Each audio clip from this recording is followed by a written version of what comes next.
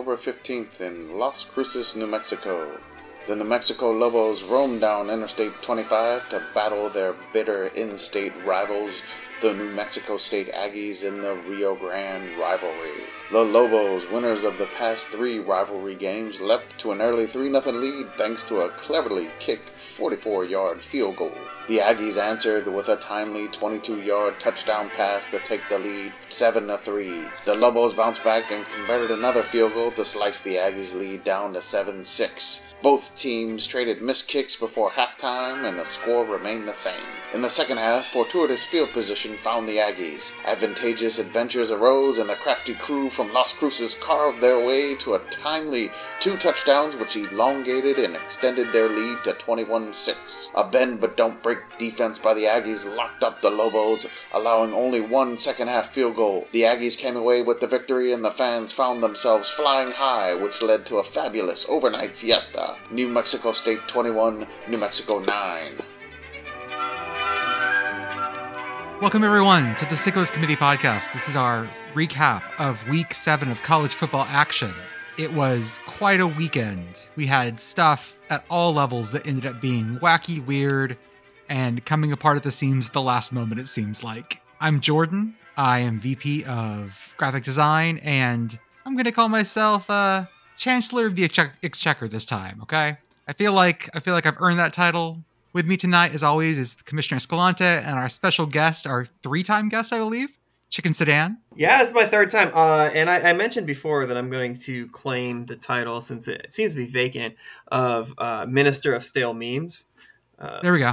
If anybody watches the Twitter and sees every once in a while there's a lazy meme, something that was, probably dead 3 months ago, and it gets put up on the Twitter, it was probably something I posted. Chicken, how was your weekend? It was good. I was mentioning before we got on the pod that I probably failed in my sickos due diligence, and I kind of watched a few good football games on Saturday. We got a wood-burning fireplace. We got the fire going in the house, and the dogs sort of laid by the fire all weekend, so they had a good time. It's going good well. Time. How about you? Good. Mine was good. I had lots of games going on. I finally figured out a way to. I was multi videoing on my desktop. The Varsity app, of course. Hearing Hartzell on the Blitz thing helps a ton when you're trying to be out and about and follow, a dozen games at a time. Kamish, how was your weekend? It was good. It was a lot of some crazy, wild games. Not necessarily all the top name ranked games. There was a lot of drama and overtimes in games that nobody really was essentially paying attention to, which is a lot of fun when you get a game that goes into like 4 overtimes. In like a random American game out of nowhere, which, you can, whatever you want to say about the 2-point conversion thing, once it hits 3rd overtime, it's like you're playing tennis a little bit, like, you serve, I serve. But no, it was a great weekend. It was jam-packed, and I'm a little tired. Like I did not do well on the Hawaii test this week. I'll just say that. Oh, I'll totally give you that too. I did not either. After the first quarter, I zonked out. I am officially too old for this shit, quote unquote, it feels like.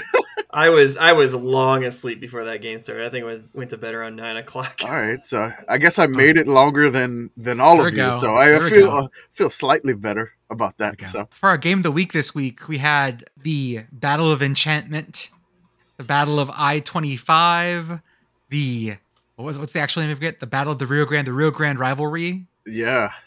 It was New Mexico State and New Mexico, and New Mexico State wins it. That's right. This was a lot of fun. This game was a little back and forth, but New Mexico State, once they got going, they sort of put their foot down on New Mexico's neck and held them there. I was really surprised to see that. The Aggies defense was great, even though they gave up a lot of yards, which, New Mexico outgained them. But, as Kirk Ferentz says that, offensive yards are overrated. Yep. And this really proved true in this game. Even though the Lobos had more yards, they didn't score a touchdown. They got 3 field goals, which is not necessarily ever a great way to try to win a game. New Mexico State had some short fields. and they were able to punch it in for touchdowns. So they cashed in their short fields for touchdowns, and they really capitalized on it. It was a great, fantastic game. The enchantment, entanglement, or whatever we want to call it. It was a lot of fun, and it was great to just bandy about with the social media. I did drink my final Pistol Pete 1888 after the Aggies victory to celebrate for them. So I mean, they were. I think in their what is the song that they sing at the end? It says the Aggies will drink until they wobble in their shoes, which is, I mean, it's on the can, so I could kind of sing it along with them. But it was a lot of fun, and congrats to New Mexico State. What a win!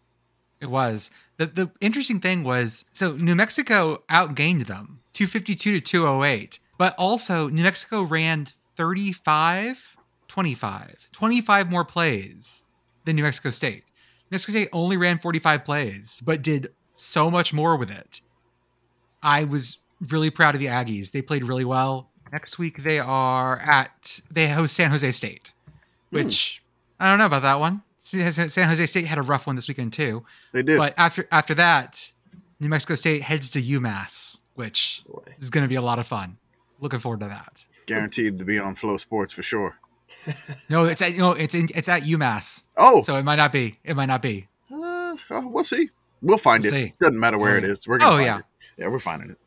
Hey, can we talk about ranked Tulane real fast? That's right. Roll wave. Roll fucking wave. I'm so happy for them. Who was it that found the old Tulane mascot that looked like somebody just like took a hefty bag and painted the green wave logo on it? I think No Context had it, but I've seen it before. I've seen it. Yeah, we definitely dug that one up before in the off season for sure. It just looks like one of those like inflatable, maybe Missy Elliott, I Can't Stand the Rain, Tulane green wave. Yeah, that's exactly what it looks like. Just basically, Get a fisheye lens. I need a fisheye lens on this thing. Need a fisheye lens, and definitely just an inflatable. What are like the inflatable sumo suits where you would wrestle in? It kind of looked like that in the shape of an angry wave. It definitely something like that. That's what it looks like, and that's great. I mean, the first time they've been ranked since 1998, because baby, it feels like 1998. Feels like 98 now. It does. That's right. Yeah, 90s are back, baby. Because Arizona is ranked number 4. Oh wait, that's not happening. Hold up. They didn't do too well against Washington, but they fought well in that game.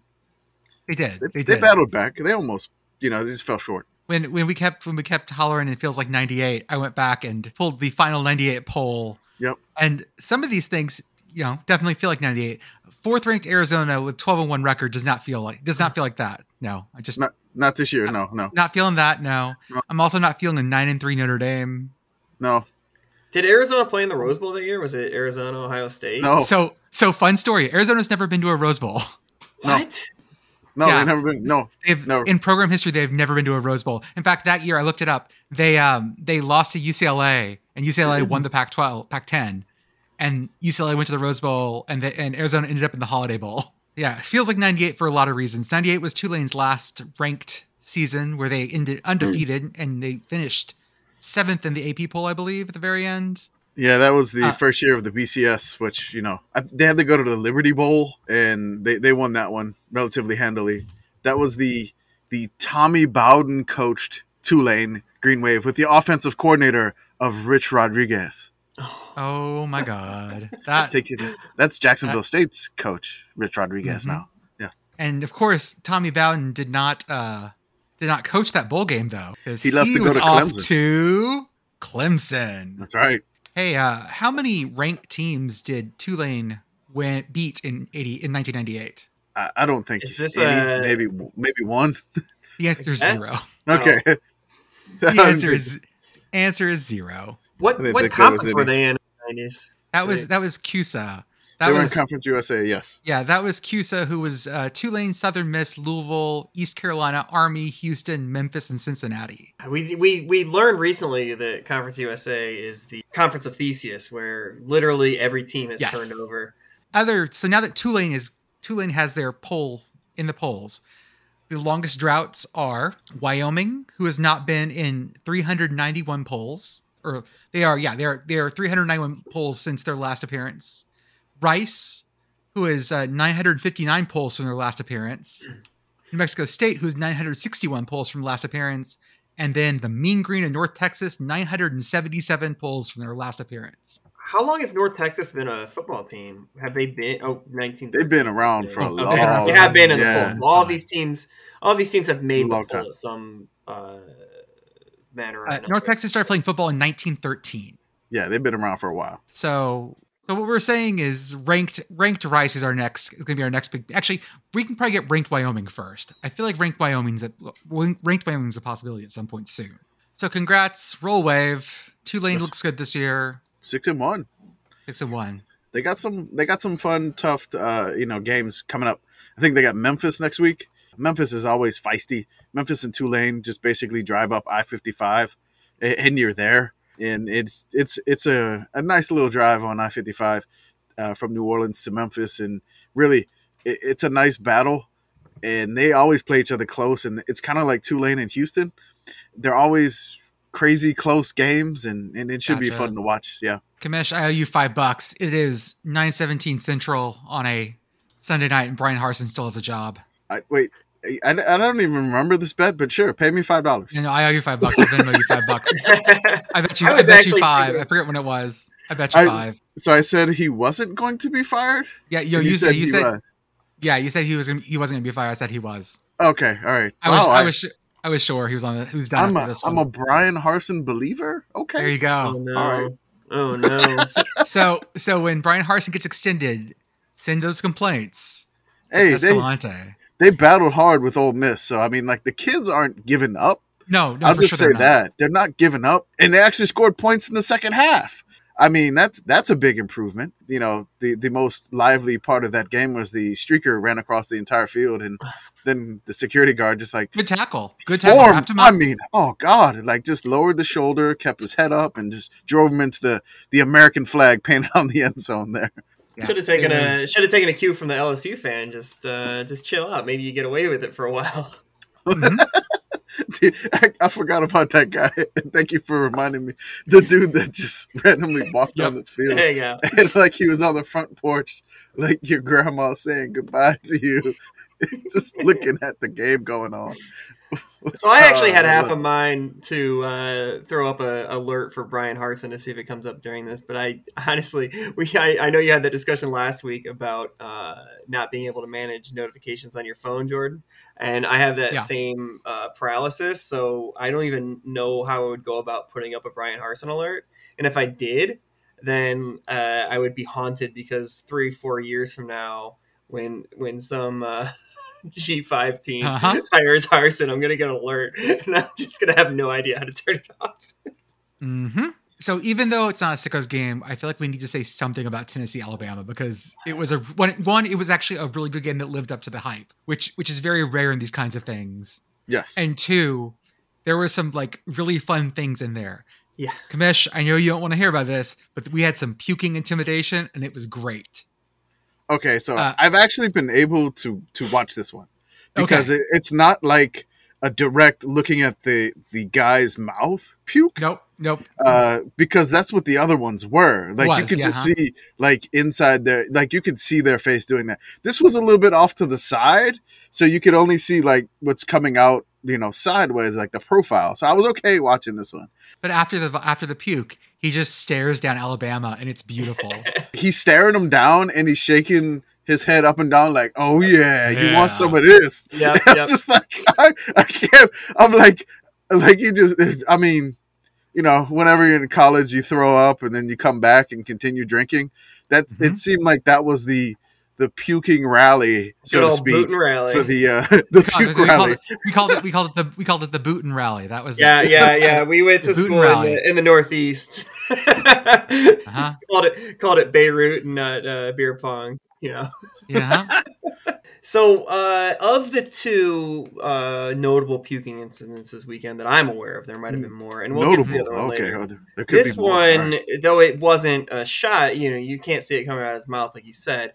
It was a bit more voluminous. There was something of substance. It was. There.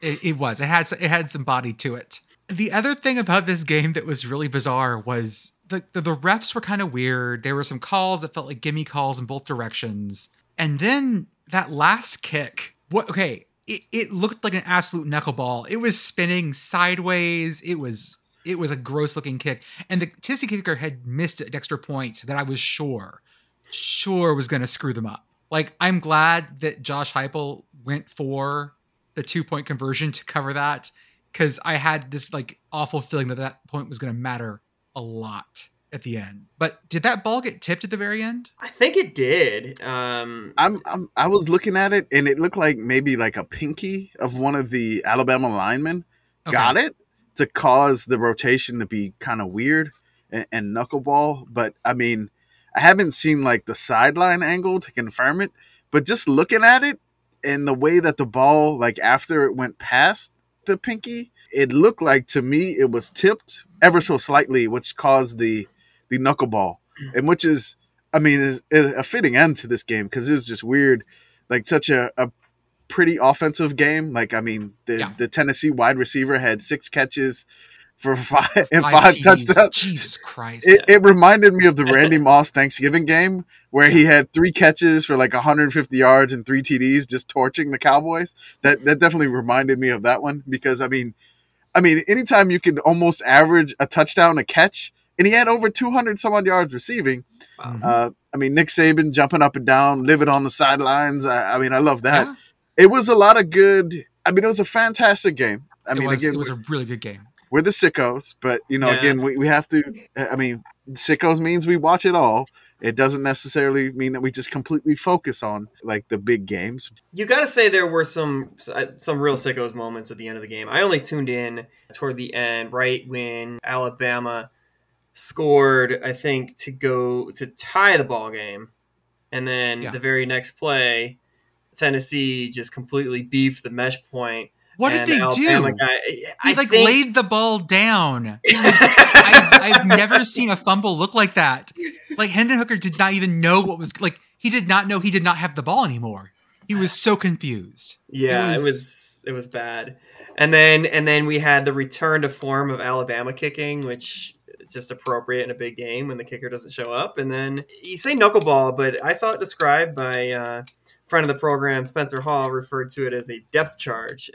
If you think about it, it looks like the Boba Fett depth charge is when he shoots out of his ship. On Twitter, had a funny story from Greg McElroy, who said that at the 2008 Tennessee-Bama game, they had, this is Alabama side, they had cigars in the locker room, but forgot to buy lighters. They asked fans for lighters, and they tossed them, and he stuffed them in his pants.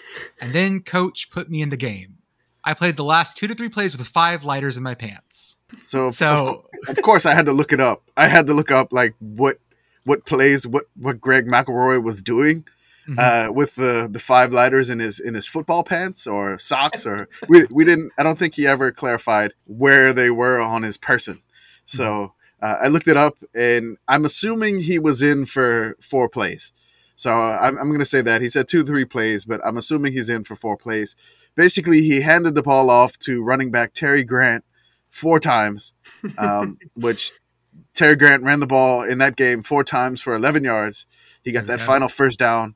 On 4th and 8, Terry Grant ran for 8 yards to kill the remainder of the clock, and the Tide won that game 29-9. Then he had He had pants in his lighters in his pants, whatever it was. Yes, that's right. Shut up. The more fun than the game itself and more relevant to us, I think, were the things around the game. So, for example, ESPN had a great graphic about the most points ever put up against Alabama in a game. And so Tennessee put 52 up against them on Saturday. To go to higher scores before that, we are going back to a time when football was not scored the same. We were going back to the days where touchdowns were 5 points and field goals were 4. I know this because I looked up the vaunted 1906 Vanderbilt football team who hung 78 on Alabama. That's all right. Let me say it. Hold on real quick. The vaunted Vandy offense of 1906. Yes. And this wasn't even the minute. This wasn't even like the minute a score Vandy offense. Okay. That was another year. That was a different one. Oh man. The vaunted Vandy offense is a legend that, we have just fully grown to appreciate nowadays because we've been looking up and staring at Vandy's history. And this game prompted us to go back to Vandy's history again. Thank you so much, Tennessee. 78-0. They blanked Alabama. And this was the first this was under the quote unquote new rules that everyone got so apparently what they were seeing is very much softening. Ruining the game.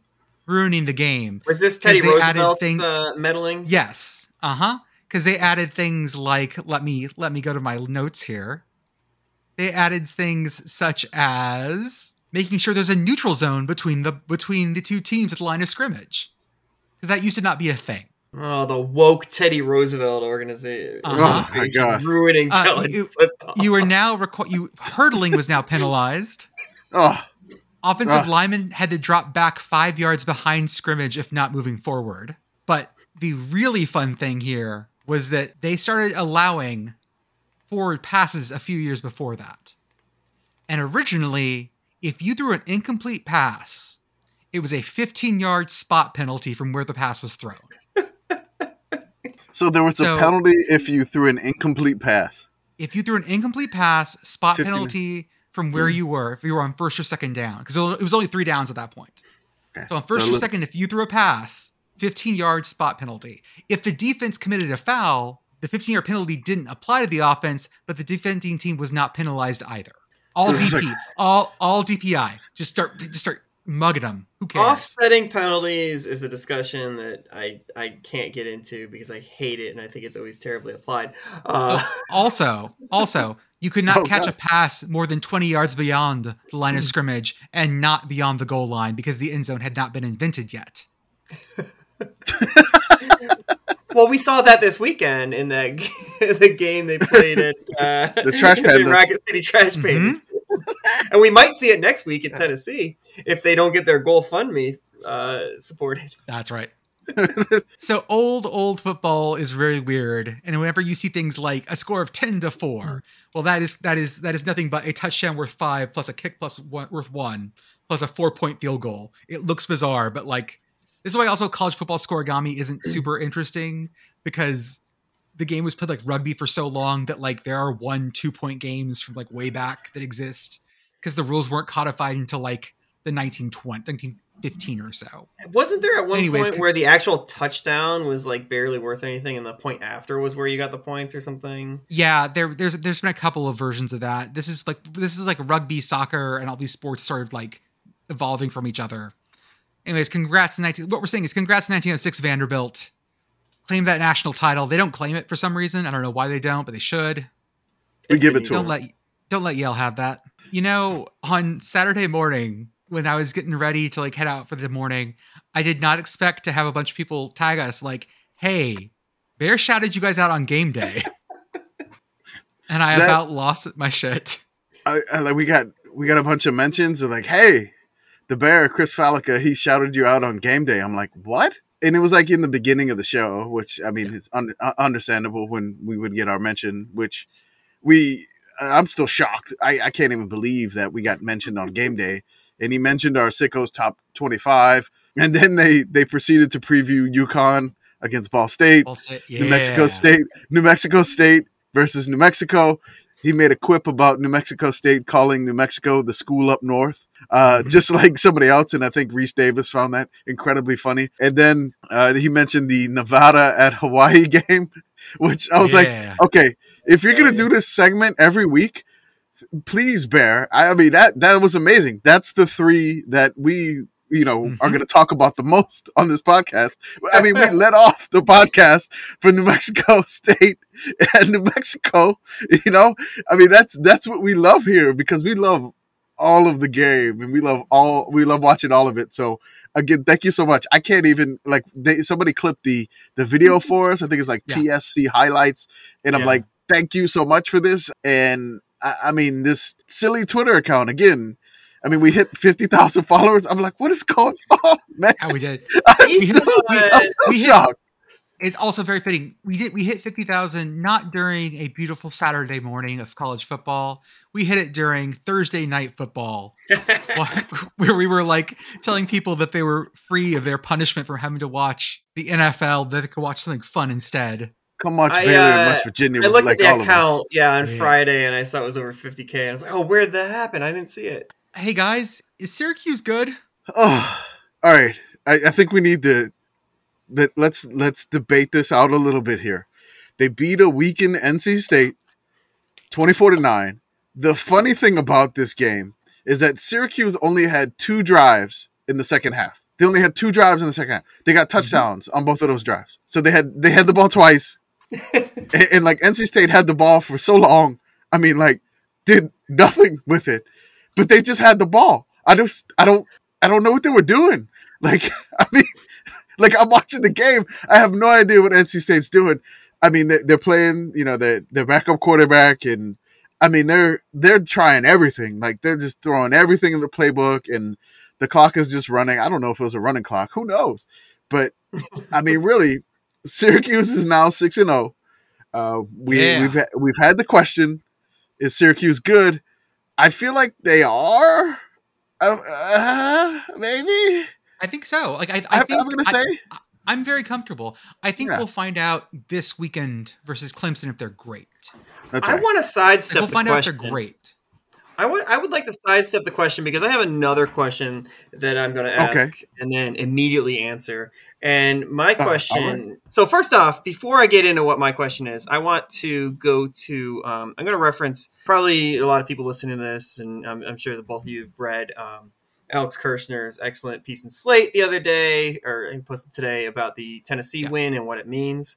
And I'm just going to quote a little bit from here because I think this applies to Syracuse. Quoting from Alex Kirshner's piece in Slate, college football is America's most Sisyphean sport. You could spend your entire life dreaming about your program getting to the mountaintop, the figurative one, not Rocky Top in Tennessee, and unless you root for one of a small handful of programs, you'll never get salvation.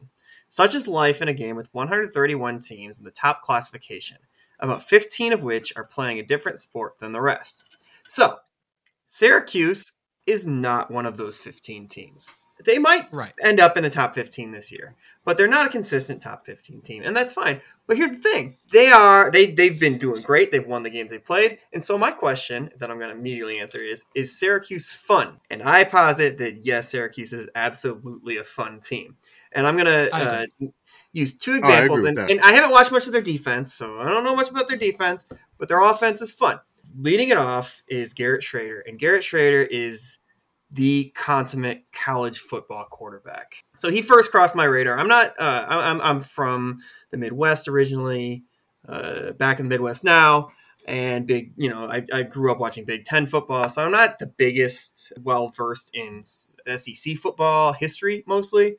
2019 Egg Bowl was the first time I ever watched the Egg Bowl. And you had quarterbacks for Mississippi State. You had freshman Garrett Schrader, who kind of longish hair, not really that long hair, but like just a scraggly beard. Guys from North Carolina, looks like the epitome of, come from North Carolina playing at Mississippi State.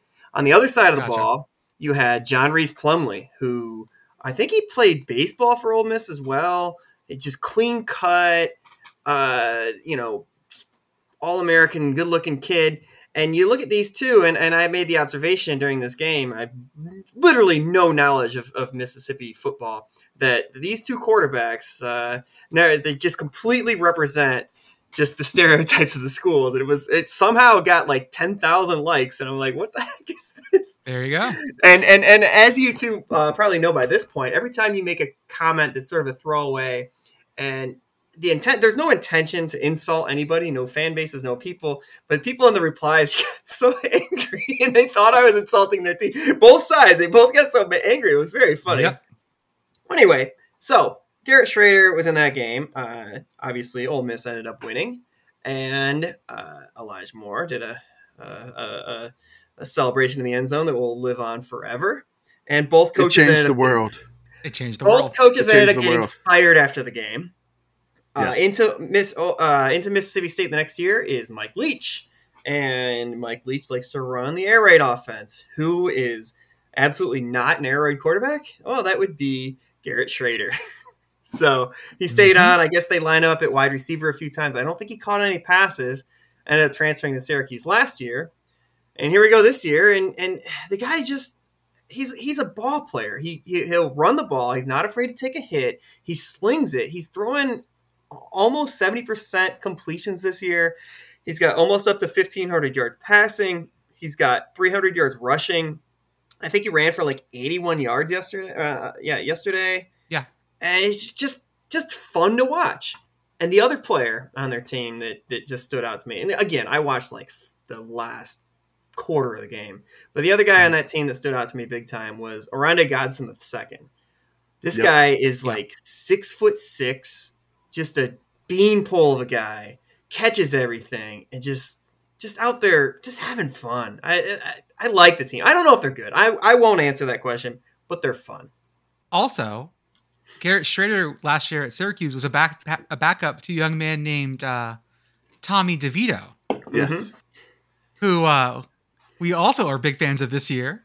Yeah. Because Tommy DeVito is Illinois' starting quarterback. Yes. So it all works out. Yep. Everything comes back to Syracuse this year. That's right. Mm-hmm. And 6-0 Syracuse. And Tommy didn't have to switch colors. And he had the same gear. Same gear. That's right. Perfect. I mean, I think they're both sponsored by Nike. I mean, it works out. I wanted to mention that Syracuse is 6-0 for the first time since 1987. Donovan McNabb didn't even put up a 6-0 start? No, not a 6-0 start. No, McNabb did not do that. So the first time since 1987. So our little, question of is Syracuse good at, when they were 1-0 after they beat Louisville and then Louisville beat UCF. We started asking the question and we're like, are they? They're fun. Garrett Schrader is what I think they call a gamer. He will do stuff, amazing stuff, ridiculous stuff. He can make huge errors. He can make great plays when everything goes off schedule or when the play breaks down. And that's what we love to watch because, it's a lot of fun. When the protection breaks down, he will scramble around and just throw a ball at a weird arm angle and somehow it gets tipped and Syracuse catches it for a first down. It's amazing. Indiana, we think this was your 700 loss. News sites have corroborated this, but do you know how hard it is to fucking count over 700 losses across 120 years of football? It's hard to do, guys. It's so hard to do. I was like, is it 698, 699? I remember seeing a graphic for 698, but I don't even know what week I saw that graphic. So we're like, and then other news sites have said 700, and so it could be 699. We're not trying to pick on you, Indiana, because there's other schools that are coming to that milestone. I believe Northwestern is approaching rapidly. They're real close with their year, so they may get there soon too. So it's not necessarily a bad thing to be there first, I guess, because you've been playing football since the 1890s, I believe. Yeah. So it's just a matter of time. It's kind of like you're an all-time NFL great QB that throws a lot of touchdown passes. The interceptions are probably going to come along with that, likely. Mm-hmm. So that's not like a dig at you. It's something to maybe put a feather in the cap. And believe me, Indiana, you are the only team to beat Illinois this year. So hang on to that one. I'm going to posit that this was the Dudes Rock moment of the week where a bunch of young Indiana fans, all young men, were shirtless and dancing around in the stands during loss number 700. It's great. It's great. Those are my kind of people. I feel that. I love it. Absolutely. Dudes Rock moment of the week. Thumbs up. Indiana guys who are dancing there, swinging their shirts and enjoying it. They did that. I think last year, but yeah. I don't think I've searched for the reason why they did that. And I really don't care. Just do it. Enjoy. It's a lot of fun. It was an afternoon game and in October and not a noon game in September because these boys would have been hurting if they were out there in the sun. LSU Florida was just as stupid as we thought it was. The part that I really enjoyed was watching Anthony Richardson break off a run and watching LSU absolutely have the worst set of tackles I have ever seen in my life. To say that he shook off the tackles implies that tackles were attempted. They were pushing him, hugging him. If he had flags on his waist. There was no hug. You're giving credit for a hug. There was no hug. It was maybe a 2-hand touch, which they wanted to do. Maybe one hand And I mean, if you play in the streets or whatever, you didn't get two hands at the same time. They called that the pity pat touch. Yep. Mm-hmm. But basically, it seemed that way. Like when he took off, I was watching the game, of course, and when he took off, he just like he pointed at his blocker, and so the quarterback just like takes on the blocker, and like he doesn't try to fight off of the blocker. Nope. Until the quarterback gets past, and I'm like, okay, maybe the next guy will tackle him. The next guy comes up to him, and it just goes, he like touches his shoulder, and then I think the other guy next to him tries to do let me do the weird uppercut punch to try to cause a fumble, but he was nowhere near and completely missed. Like, I don't even think he touched him when he tried to do this punch. Then a safety came over and dove at him, and just not even close. Not even in the ballpark. And then I think another person maybe touched his right shoulder pad, and that was it. And it was just, they could have tackled him. Like, he wasn't out in the open. Seriously, like, all you had to do was like... At one point, he had four Yes. LSU. After he'd broken past the line, he had four of the secondary behind, like, around him. And he managed to, like, to say that he made it through implies that they were trying to do something. Yeah. He could have just stopped, and I'm pretty sure they would have hit each other. Probably. Yeah, I just pulled this up on. There's a YouTube clip from PSC Highlights, the same account that clipped us and clipped the Bear account from earlier. And this is the first time seeing it, and it's amazing. Like you described this perfectly. He calls out his running back to block the first guy, and then he's coming out. Safety kind of slips, touches him. The other guy touches from behind. Two other guys just barely glance off of him, and then we get the dive and roll into the end zone and the jump spike. I mean, at the end. it was just a great way to finish. I mean, that was weird. I mean, because at the point in the game was like LSU had 6 drives in that game, and they had 6 touchdowns on each one of their drives. So at that point that Anthony Richardson did this run, Florida was down 42-21. So, I mean, it made it 42-28, and then Florida came back and made it 42-35. Then there was like a weird penalty, which you thought maybe LSU was going to let it get away. LSU got a field goal, and then it was 45-35. So, it was just a weird game. I don't know. I think there's a tweet that Billy Napier reminds me of like a traveling baseball coach for like 10-year-olds, and he dips. So like he's dipping while he's trying to teach 10-year-olds to play baseball as they go on trips around like Alabama, Mississippi, maybe like Theodore, Alabama, and Foley, Alabama, where they're playing baseball on like weekend trips with the families driving in the minivans. But yeah, I definitely can see that one. I think was it at Billy Gomilla, I believe it said that, and that is stuck in my head. Yeah, and he said that, and that is stuck in my head because I mean I played baseball growing up, and totally I would see him with the baseball hat on and a giant dip in his cheek, just spitting and yelling at you for not running out a pop fly or something, and just screaming at you, and so that's Billy Napier, the youth baseball coach. I had a youth baseball coach that in early season before we started, playing games, we would one of the drills was we would be on the concrete for like the outdoor basketball hoop in the playground, and they would hit the balls off an aluminum bat on the concrete, and you would have to corral the ball while having a piece of wood on your glove hand. So you have to learn how to do soft hand. This is no joke. Like the hardest shit I've ever done. I'm like 8.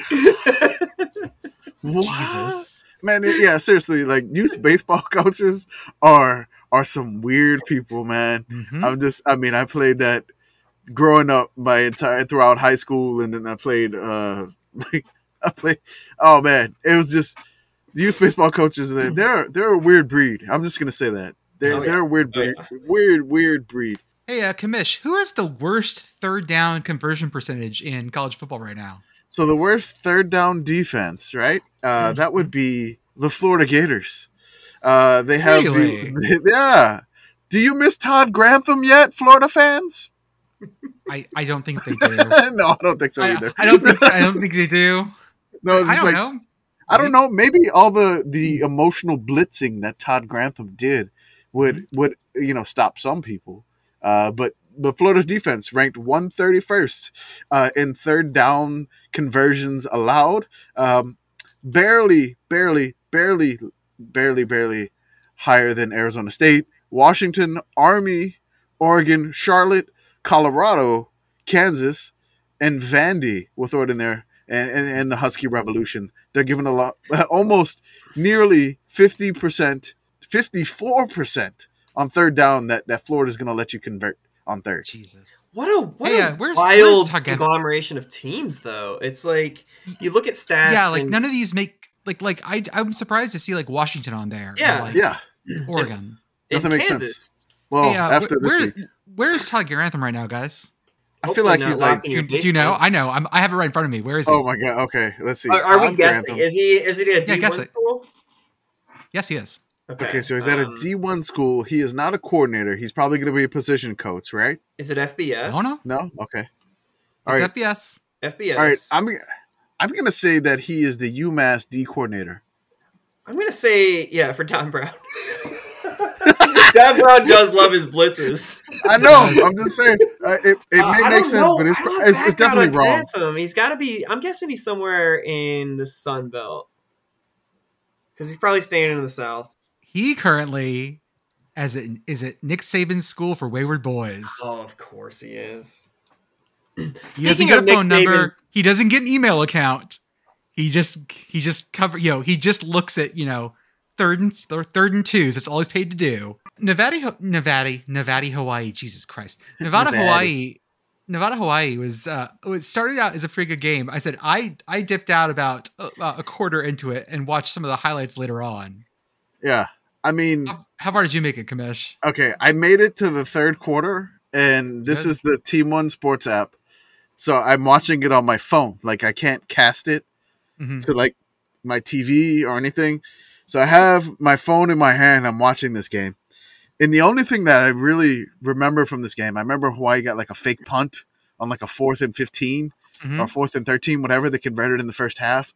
And they were going all out to get this win, which they eventually did, which is great. But I fell asleep with the phone in my hand, and it was 21-16 in the third quarter. Hawaii won 31-16. So me falling asleep, I guess, it helped Hawaii win it. I didn't make it I did not pass the Hawaii test. I apologize to the Sickos listeners. I didn't do it.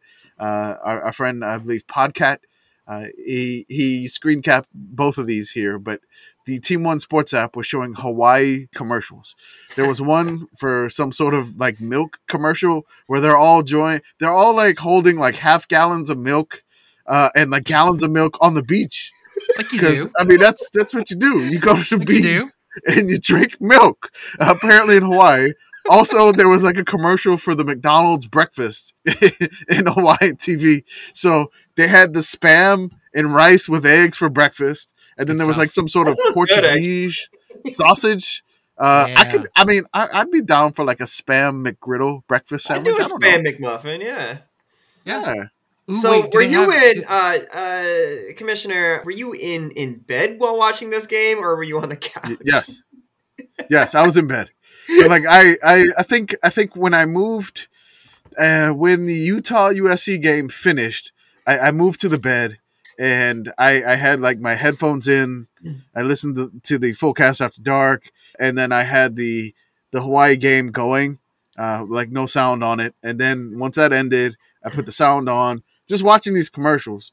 I mean, the local commercials that you get, period, from anywhere, if you're not from there, are always weird unless you live there, because then that's normal to you. But like just drinking milk on the beach, like that was like the last thing I really remember. Like I went to bed, like I passed out. It was 21-16.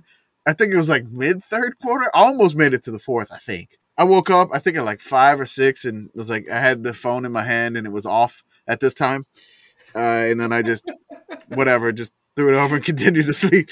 But yeah, it was a great game. I'm glad for Hawaii. I'm glad you guys got the win. I did not pass the Hawaii test. I failed. This is my first time that I did not make it this year. So I made it to week 7, being an old man such as myself. So I'm going to give, congratulations to myself, because I mean, we don't get paid to do this. So, I'm not watching these games it's for fun. By the way, the Spam McGriddle does exist. Back in the Big Ten, Wisconsin, Michigan State ended up being a way better game than I thought it was going to be.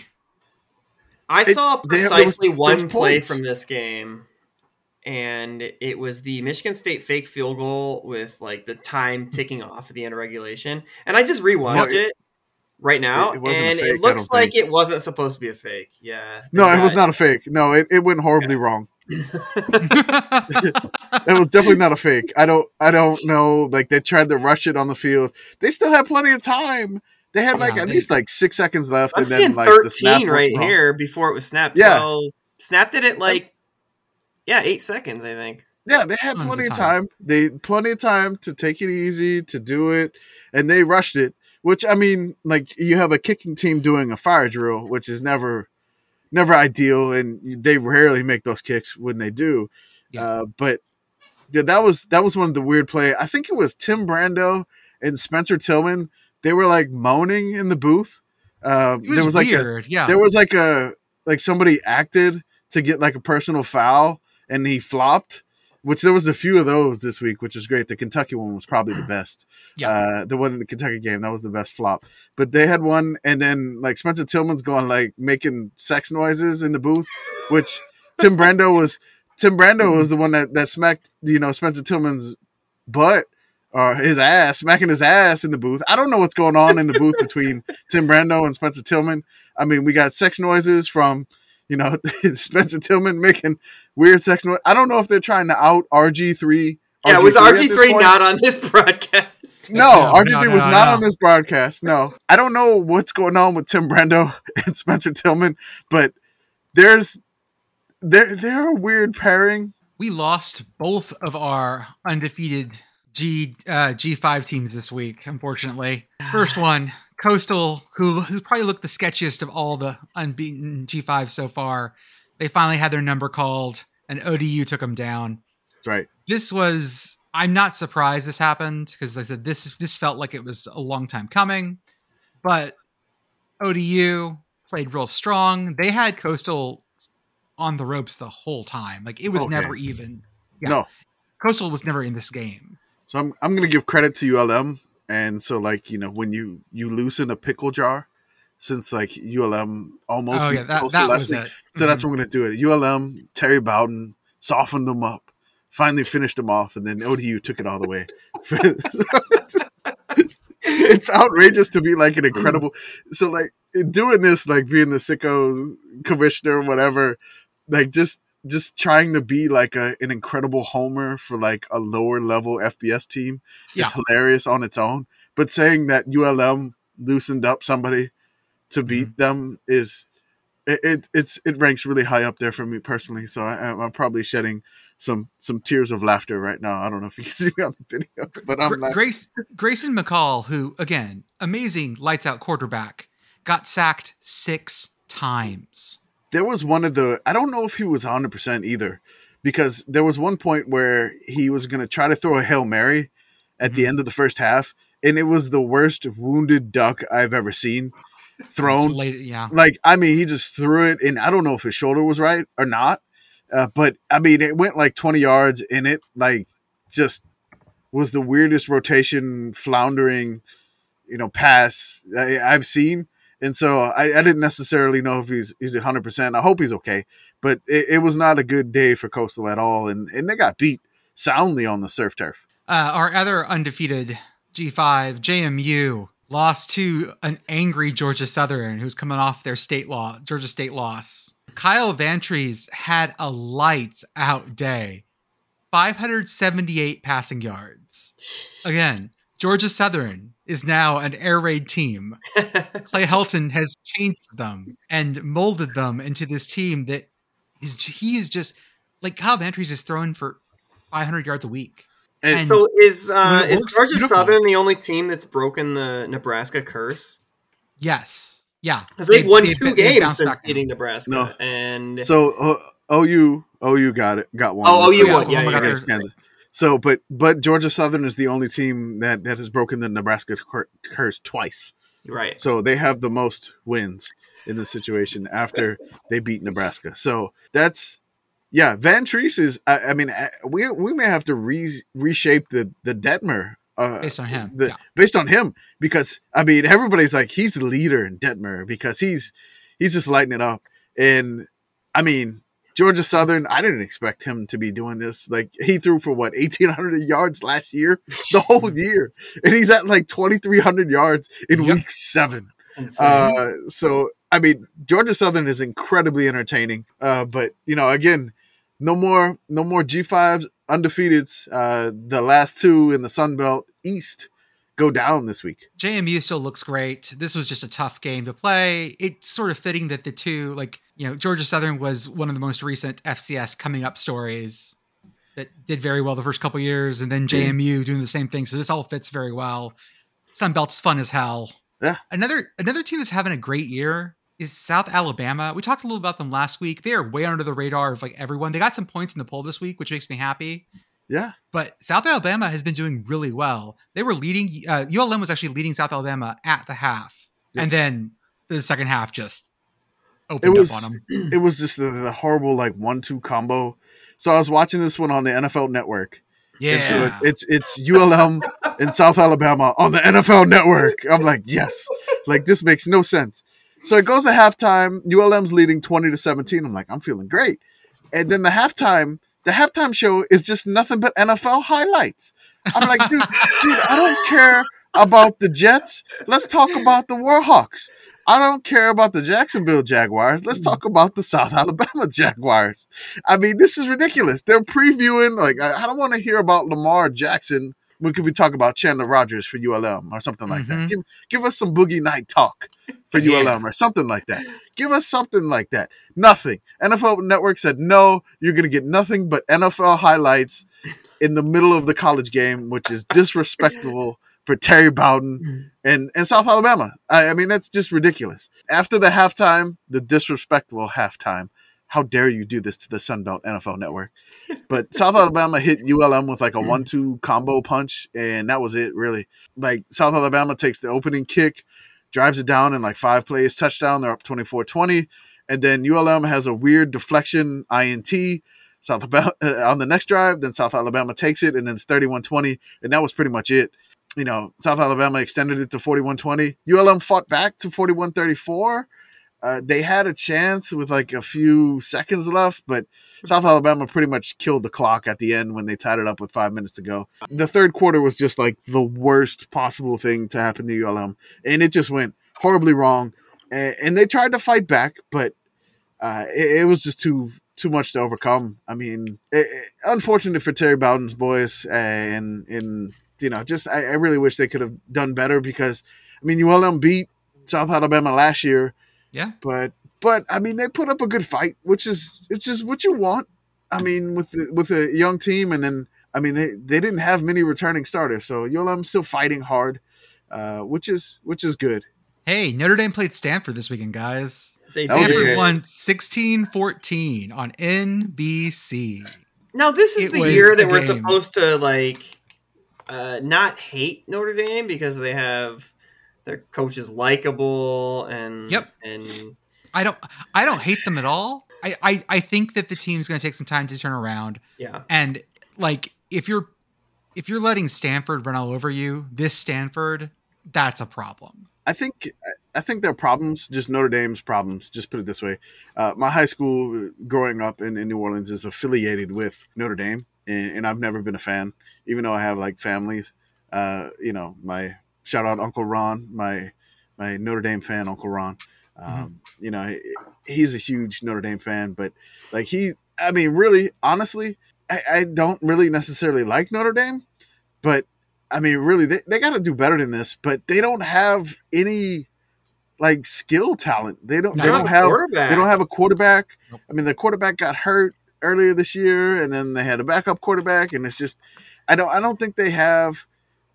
The talent there, their lines, the D lines, the O lines, they're great. The tight ends, fantastic for Notre Dame, but I mean, you can't really get anything done on offense without some sort of skill player. So that's going to be something for Marcus Freeman to try to figure out. Is your Uncle Ron married to your aunt that's the Miami fan? Because no, that's some serious house divided. That's the other aunt. Oh, God, that would have been Jesus Christ. That's the other aunt. So So my aunt, that's the Miami. Catholics, convicts in house. I love That's it. right. My aunt Tony, that is the huge Miami fan, and so my aunt Lisa is the one that is married to Uncle Ron, who is the huge Notre Dame fan, who grew up also a Kansas State fan, and one of the weirdest things that I ever discovered, which like 2 years ago, like they've been married for like I can't remember how many years. It's over 20, I believe.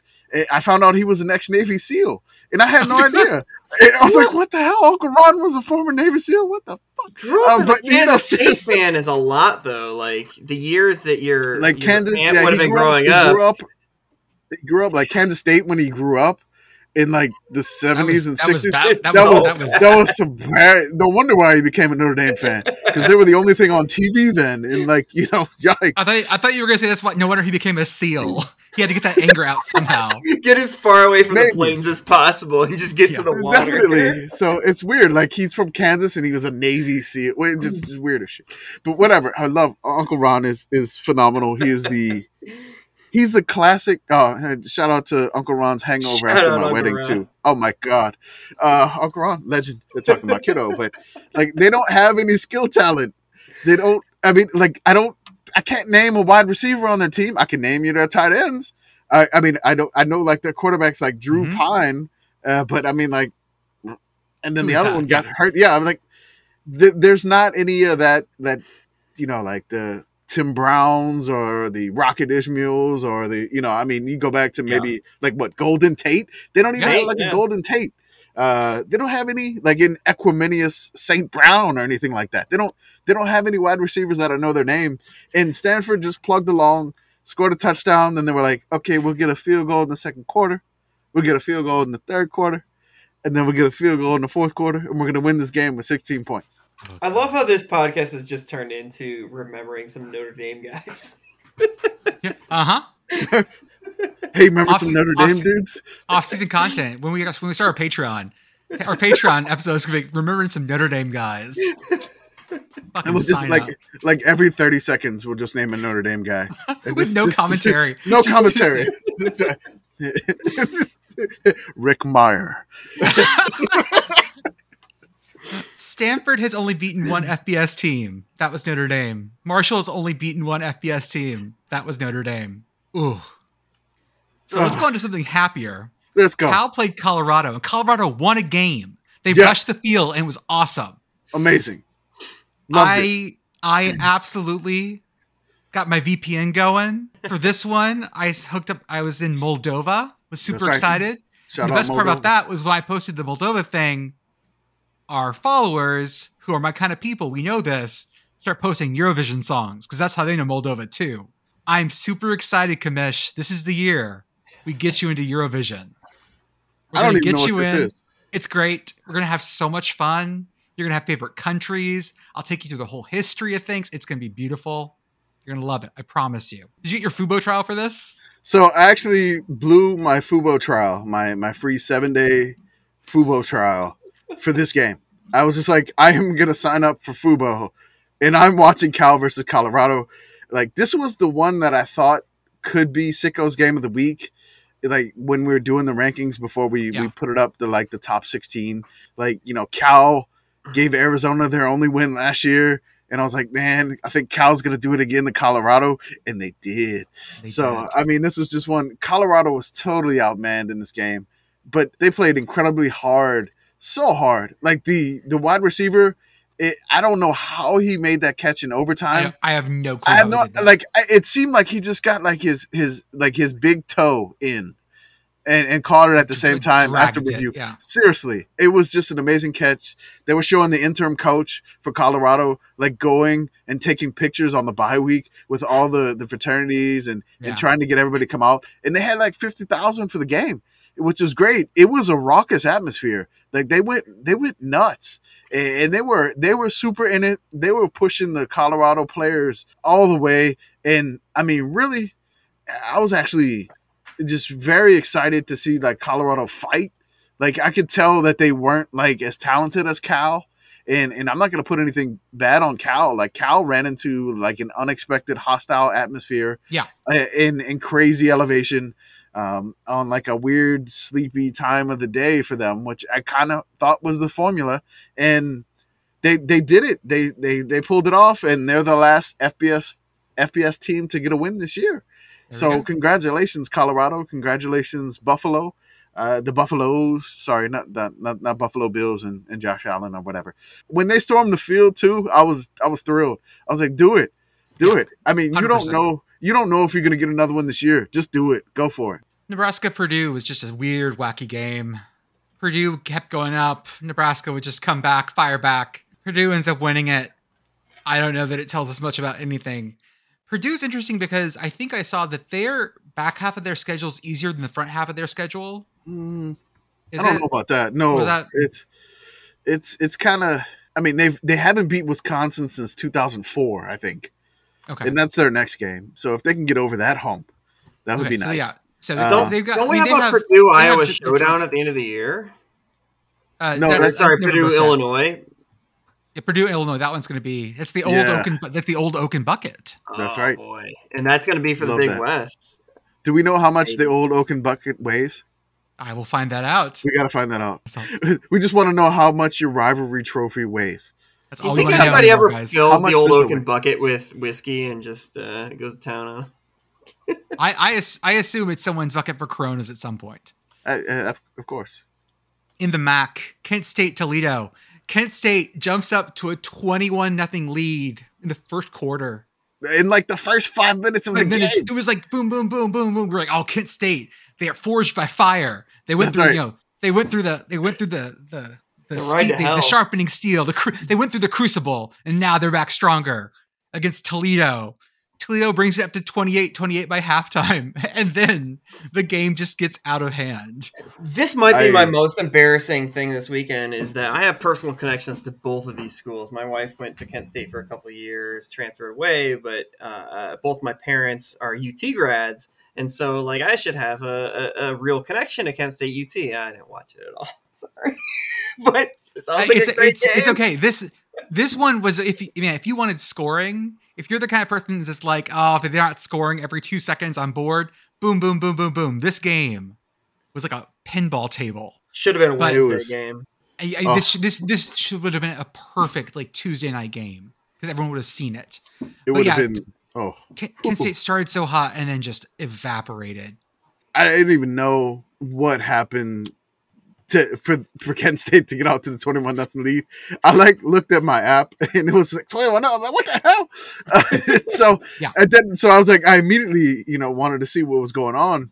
And then like Toledo, scored. So it's 21-7. Then it's 28-7. I'm like, okay, Kent State's got this. No, Toledo just, oh my God. I mean, I don't know what happened. It's like Kent State made them angry because, oh, Jesus. Mm-hmm. The Toledo take it out on them. Toledo's quarterback they hung like 52. Yeah. Toledo's quarterback DeQuan Fenn managed 6 TDs. Kent State's quarterback managed 0. Kent State ran all those in. Yes. So yeah, that was a weird one. And apparently, Kamish, speaking of Mac action, your phone wanted some Central Michigan Akron action. Oh, seriously, which was weird. So every now and then I'll pull up an app to check a score. And sometimes I use the ESPN app, which, somebody's criticized me for using the ESPN app in our mentions. I didn't even click on the ESPN app for this reason. My phone just started auto-playing the audio of Central Michigan and Akron, and then all of a sudden, the little tiny screen popped up. It's like, I don't know what was going on, like Steve Jobs or Tim Cook or whatever from Apple on the iPhone wanted to be like, hey. Siri was like, do you want to watch Central Michigan and Akron? And I was like, oh, hell yes. Yes, I do. Oh, yeah, I do. Siri, you know me so well. You know me so well, Siri. It came up on its own, man. I'm like, what is my phone doing? I was having issues with my phone all weekend, but that was the one thing that it got right. So, Kansas, Oklahoma. Oklahoma discovered how to score points again, and that was sort of all it took. Oklahoma ran 115 plays. Kansas ran 81. This game was just absolute fire, and it's unfortunate. I think that with Jalen Daniels, Kansas wins this. The mean bean machine just couldn't do it. 2 TDs, 2 interceptions. 2.09 Detmer. Could have thrown it some more, just saying. Dylan Gabriel for Oklahoma, like 400 yards. He played so well. I feel like Kansas like lost Kobe Bryant to injury, and like their defense just was decimated by injuries. I think there was another linebacker that went down, and maybe they were just like a mash unit. And with Kansas being this good early this year, like I just feel like they didn't have the depth that they need to plug and play when they have injuries. So I feel like they're feeling the effects of it. So hopefully they can get that 6th win at this point to get them bowl eligible.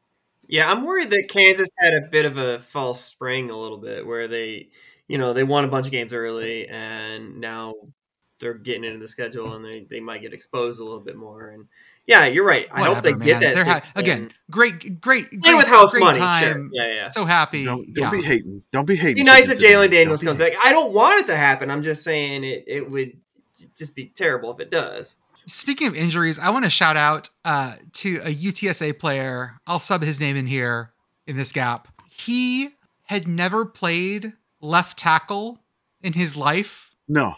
Before Friday night when they traveled to FIU. He was a defensive player. Yeah. And a week ago, they were like, congrats, you're playing left tackle. Oh, no. And it took him about 2 quarters to figure it out. He had some trouble. They were running right at him. Like they were the FIU clearly knew that was going to be a spot. So they were running right at him. But yeah, shout out to a guy who played left tackle for the first time in his life.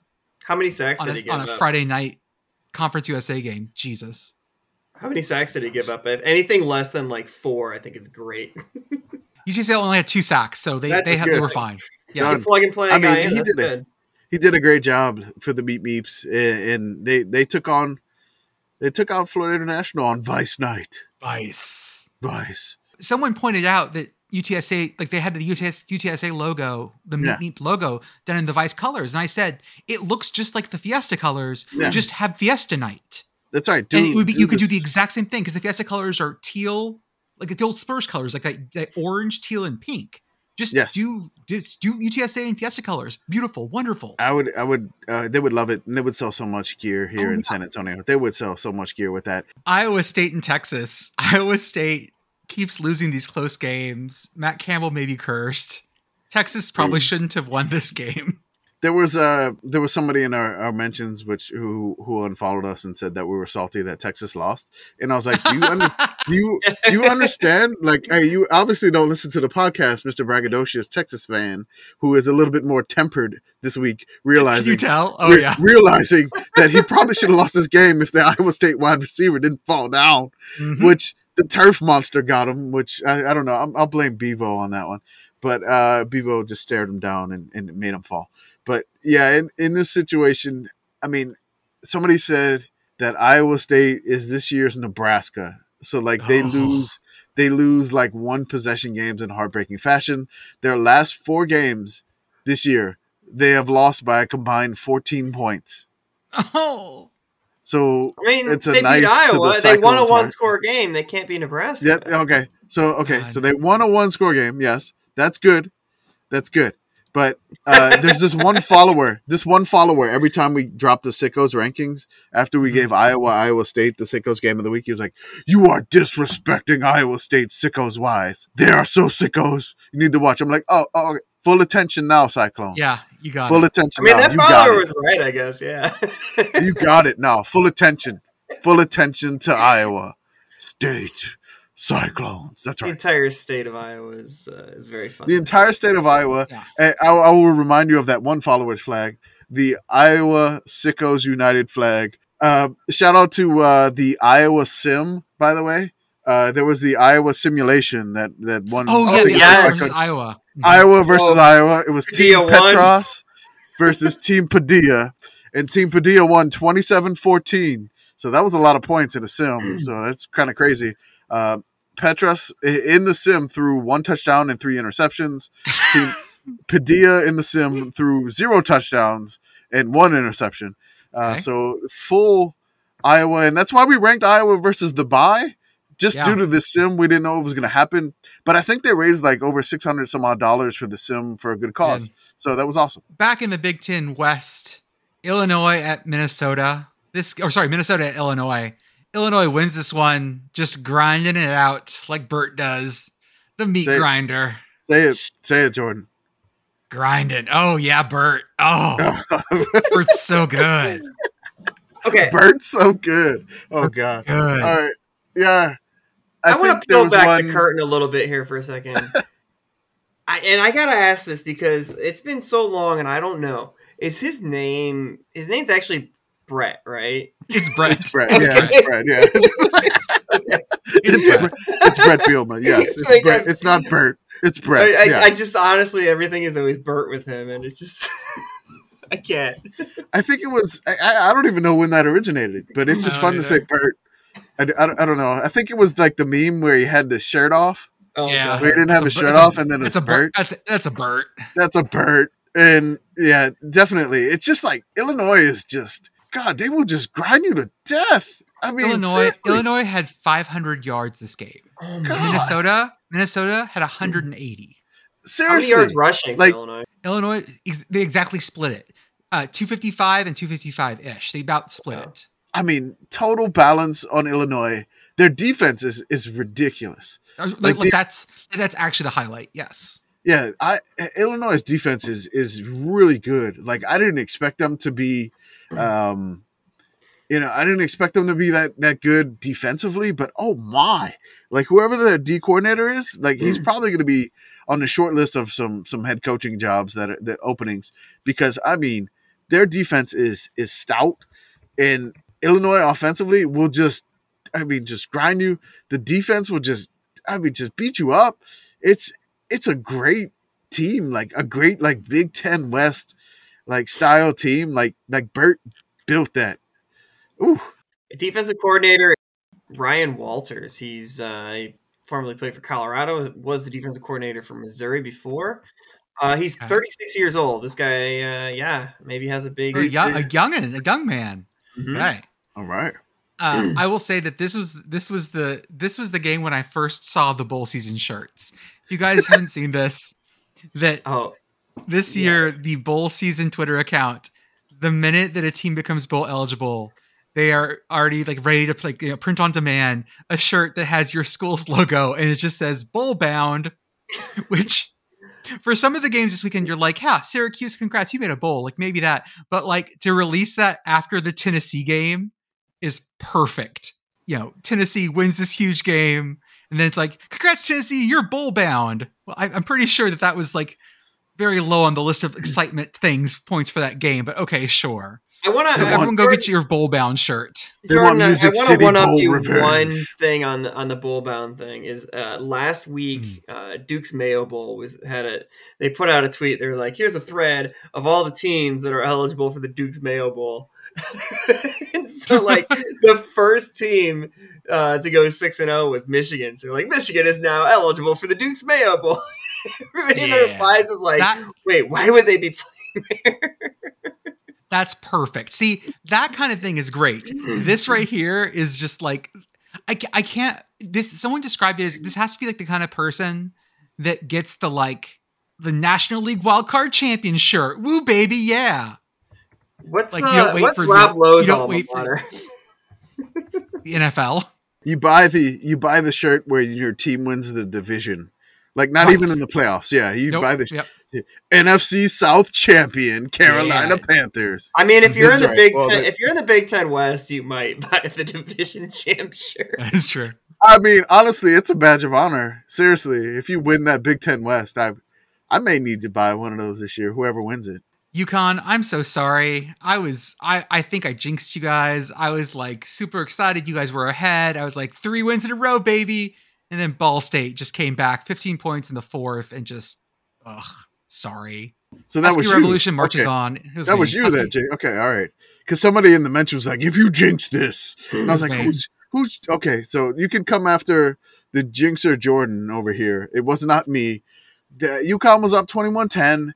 They had like a really, really bad fumble. They lost like 17 yards, and then like Ball State was able to get 15 in the fourth to win like 25-21. Definitely man, UConn let one get away, in which if they would have won this, they would have been 4-4, only 2 games away from a bowl. which would have been a momentous occasion for the committee. But hopefully they can pull it off. They got a tough road, but they may be able to sneak one or two. I mean, we didn't expect them to be Fresno. On Friday night, Baylor West Virginia was an absolute wild shootout. If you were watching whatever the NFL was playing that night and didn't watch this instead, y'all were just wrong. Baylor had almost 700 yards. West Virginia had 500. It was max Big 12. It was great. Beautiful. Shout out Jay Arnold. He went there. It was the send Jay away game.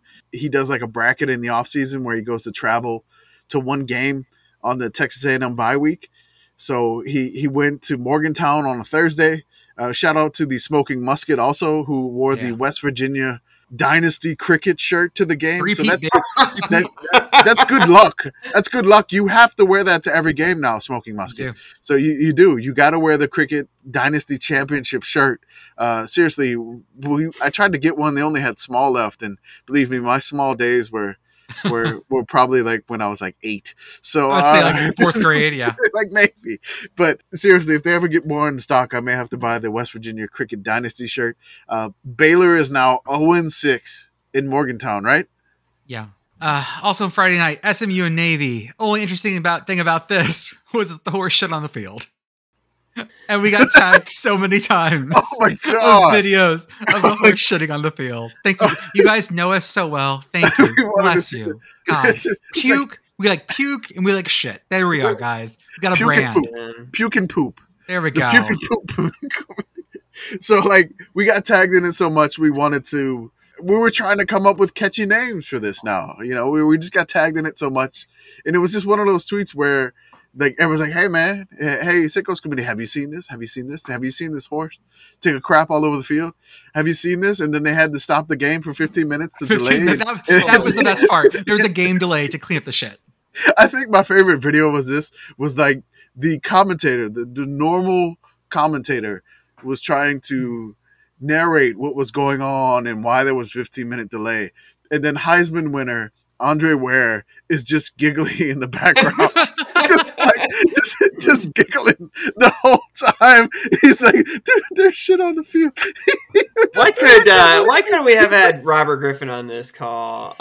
He would have been great in this. It was so awesome. SMU won the game against Navy. It was a very entertaining game. Navy threw like a couple touchdown passes. They also bobbled and botched. They got an intentional grounding on a quarterback spike because they fumbled. That's right. But, that was great. I've never seen that before. I mean, like, again, that's why we get excited when Navy and Air Force and Army throw touchdown passes because, I mean, that's all they do is run the triple option. And then sometimes they bobble a snap and fumble one and get an intentional grounding on the quarterback spike. So, which is ridiculous. But no, that was fun. So the names that I think we settled on, since SMU is known as the Pony Express, we've settled on the names of either the Potty Express or the Poopy Express. So those are the names we're going to go with, one of those two there. You can decide, but that's what we named it since we got tagged in that video. Because there was nothing else going on besides the crappy Commanders and Bears game. And when a horse shits on a field, you know, it was more, the internet more shitting in the NFL game. Oh, yeah. Carson Wentz. The last game I want to talk at length about, or not at length, shortly, was a game only because the ACC network tried to hide this one from us. Miami at Virginia Tech, they put that on the regional network. Seriously. They're trying to hide things from us. Seriously, I went to go try to find this game. I have the ACC alternate. Oh, yeah? And not on there. I have it. And they're like, we can't show you this game due to technical difficulties. I'm like, this is bullshit. I want to watch this fucking game. Let me watch this game. Seriously, I want to watch Miami. You can't watch it. It makes you want to watch it more. God, I mean, I want to see the Hurricanes play the Hokies. Come on. Let me relive the 90s and early aughts, all right? Feels like 98, baby. Feels like 98. That's right. Canes, Hokies, Enter Sandman. I don't know. No, they wouldn't let me do it. This is some bullshit. This game was a blowout, and then it wasn't. Miami scored the first 20 points, and then just sort of let Virginia Tech back into it. I feel like they should have, when they broadcast this game and it goes on the ACC alternate network, when you try to log in to access the game, it just gives you a graphic and it says name all ACC coastal teams, and you guys have to pick them out of the God damn. lineup. You have to enter the password, and they put a timer on. You have 1 minute to I am name not a all robot. ACC coastal teams if you really want to watch this game. Black And Ops players with ACC they're putting coastal. Miami on the ACC regional again this week. Who are they Against Duke, playing? which is Against Duke. come on, man. Y'all can't be doing this to Mario Cristobal. Commish, who are our clock commanders of the week? All right, so we're going to separate this one a little bit here for the clock commanders of the week. So there was some ref issues, and then the clock commander, we're going to try to give it to just like a coach in the situation. So we'll talk about the ref issues after this. So clock commander of the week, we're going to give it to PJ Fleck. Row the boat. Minnesota called back-to-back timeouts in the first quarter, near the end of the first quarter here, to try to force the Illinois backup kicker to kick a field goal into the wind. Now, it was a stiff breeze, fine, whatever. Instead, the Illini, Bert Bielema was like, man, fuck this. They went for it on 4th and 6, and they converted it. Just like, they converted the 4th and 6. So basically, PJ Fleck's strategy, clock commandering, backfired, and he lost 2 timeouts to try to force them to kick a field goal into the wind. And shout out to Mr. Bielema, Coach Bielema. Beautiful. She said, fine, we'll just go for it then. Whatever. And they got it. I feel like Fleck's whole thing is just to try to annoy other coaches to death, and Bert's just like doesn't give a shit. Yeah, right. That's exactly what it is. That's what it is. I mean, he doesn't care. He doesn't. Whatever. I'm You in do that on Champaign, James Illinois. Franklin, and Franklin's gonna have a fucking fit. A meltdown, right. Yes. Bert's like, whatever, fine, we're going for it, and they I'll got just, it. I'll kick it into the other wind. I don't fucking care. I don't care. I don't care. Tell him to kick fucking sideways. I don't fucking care. He'll bounce off the top fucking row if I tell him to. I don't care. I don't care. Bert, that's right. So PJ Fleck, clock commander of the week for calling back-to-back timeouts near the end of the first quarter to try to force somebody to kick into the wind in the first quarter. Thank you, and Coach Bielema for basically the anti-clock commander of the week. Like, I'm just going for this shit. Let's talk about those refs now. Oh my God. All right. So the refs were phenomenal this week. I mean, like very sickos. I mean, they gave Alabama like 16 penalties, the most they ever had in the game ever. So thank you so much for those referees. And Alabama now the most penalized team in FBS. They rank 131st. Oh my God. Beautiful refs. Holy shit. Good job, refs. All right. We have 2 ref instances. My favorite one was it's towards late night, whatever. So UNLV is getting blown out by Air Force. It's 35-7. And evidently the UNLV band is playing in between Air Force's plays, which it didn't really seem to be affecting Air Force at all because they're up 35-7. So the ref walks into the stands and he goes up to the band director. I'm talking about like walking across, like section. Excuse me, pardon me. Seriously, it looked like he was walking like down the hall, like he was a principal, and he was about to give the UNLV band director detention. It was ridiculous that he did this. He's like, "See me after school," but like I don't know why he didn't want to do it over the intercom. I don't know if it wasn't working. Apparently, this happens at somebody I mentioned says this happens at HBCU games all the time. So that was ridiculous. And then I don't know what was said. We didn't get any comments after the game, which would have been great if we figured out what it was. Air Force won 42-7, so it really didn't matter.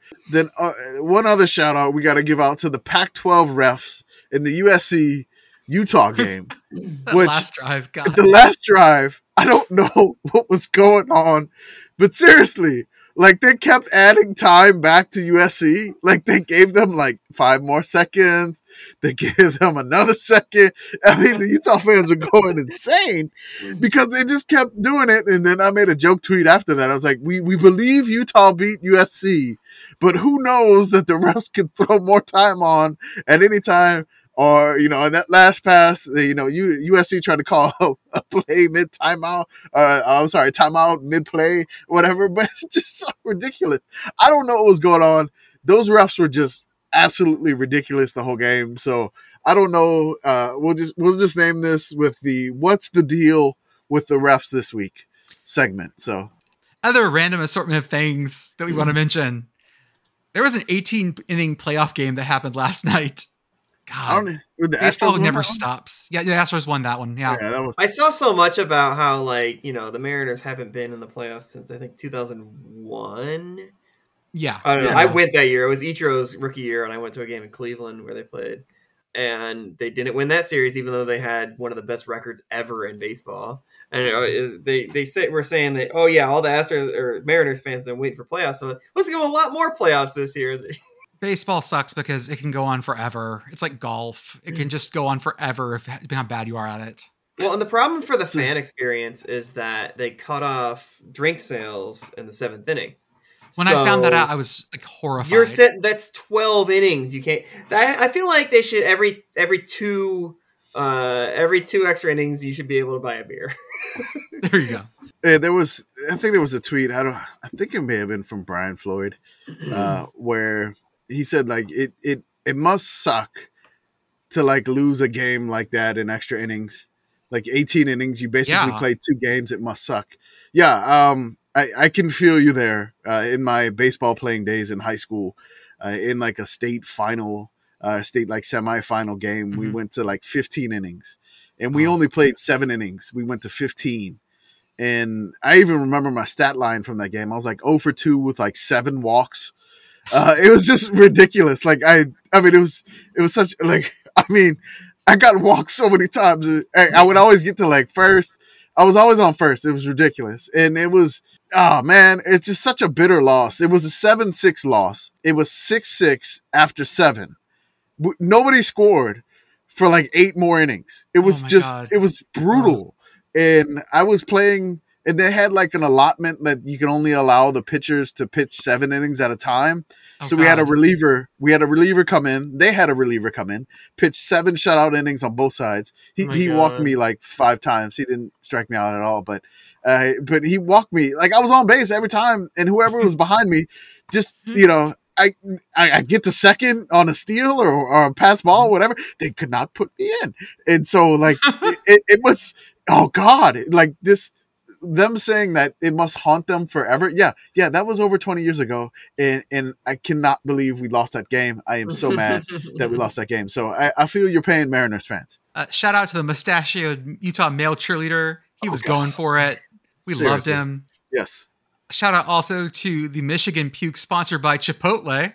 One of those horrible delayed ad tweets. Chipotle usually makes you come out one end, but on this one, it was the other. See, we have a brand now. It's poop and puke. It's all. Yeah, the Blake Corum, he's actually a sponsored Chipotle athlete. I think one of our followers / listeners I did respond to our thing, and he actually posted something the other day where he was at, I don't know, it was at a Chipotle or somewhere else. He actually ran into Blake Corum, took a picture with his son with Blake Corum. So like, yeah, I think they saw Blake Corum on the screen and they're like, oh, put it on there. But again, to go back to the other one, the Tennessee player, when he threw up before the play, there was something that came out. Blake Corum, it looked like he just like choked on something wrong and spit a little bit. It wasn't much. Shout out also to the Rocket City Trash Pandas for hosting a one-way football game between Jacksonville State and North Alabama. Jacksonville State won it pretty handily. All the angles in that game were great. This is also the one where they only went one direction. Shout out to the Rocket City Trash Pandas social media team for like being super kind and interacting and explaining to everyone what this game was actually going to look like and be like. The Tennessee GoFundMe. This one rubbed me the wrong way. I'm going to back off on it a little bit because I was kind of an asshole about it. But basically, Tennessee afterwards, when you would expect them, their athletics department would be like, "Hey, won a big game. Let's fundraise off this." That's great. But they sold it as like, "Hey, y'all ripped down our goalposts. You should pay for new ones." And like that to me just seemed lame. Enjoy the win. Don't do this. Yeah, I was like, hey man, leave Tennessee alone. The athletics department, they're gonna fundraise, and then there's maniacal Tennessee fans they're gonna buy into it and donate. The weird thing was the donation amounts. It was like, hey, you want like $16 for the last how many years? So congratulations, That's a Tennessee. Weird way to put it. There was one lady who like cut up like a giant checkerboard square in the Oh my end zone. God, yes. see that. Like, Yeah. oh my God. Like, she took the entire hunk of like checkerboard in the end zone. Perfect. Like, I mean, she Beautiful. had like a Swiss Army knife. I don't know what she was doing, but she was like slicing that thing up like it was a cake. And she was Yes. going to take that whole square home. There was I the don't know other- what she was there going was- to do with that sod, but that was ridiculous. There was the other one of the first students on the field from the one shot. She's out there in a walking boot running onto the field. Oh, that was the TCU. That was Oklahoma TCU. State. That was TCU. That was Oh, TCU. okay. That was That was the TCU. TCU where they beat Oklahoma State after a lovely comeback to the hobbling Horned out there. Frog. She was like, I am storming this field. I do not care. I am in a walking boot. Shout out to her. I mean, that is dedication. You are in the Yeah. committee, whoever you are, for storming also the field say- in a walking boot. I will also say, like, Tennessee, like, storming the field, smoking the cigars out there. It was great. Like, marching the goalpost. Shout out to Art But Make It Sport, who Yeah. Oh my who God. is so good at matching up like famous paintings to sports pictures. The ones from this game were absolutely amazing. Like, The guy riding the I'm goalpost. I'm considering getting prints on those because that's pretty amazing. The guy God, it's riding so the good. the guy riding the goalpost, like pointing, and you can see like the balls in the background, and then he So matches it up with the other. Oh man, it was yeah, he's good. I mean, it's phenomenal. It was a great. Art But Make It Sports is beautiful. It's a great Yeah. account. You should follow it. Other things, number 1 in FCS and number 1 in D2 both went down this weekend. That's I was right. following both these games. South Dakota State wins the Dakota Marker Trophy for the 3rd time in a row, which is a Woo. coup for them. And win it in Fargo is huge. Oh, And also, Grand Valley State upsets Ferris State 22-21 and wins the Acrebone Classic.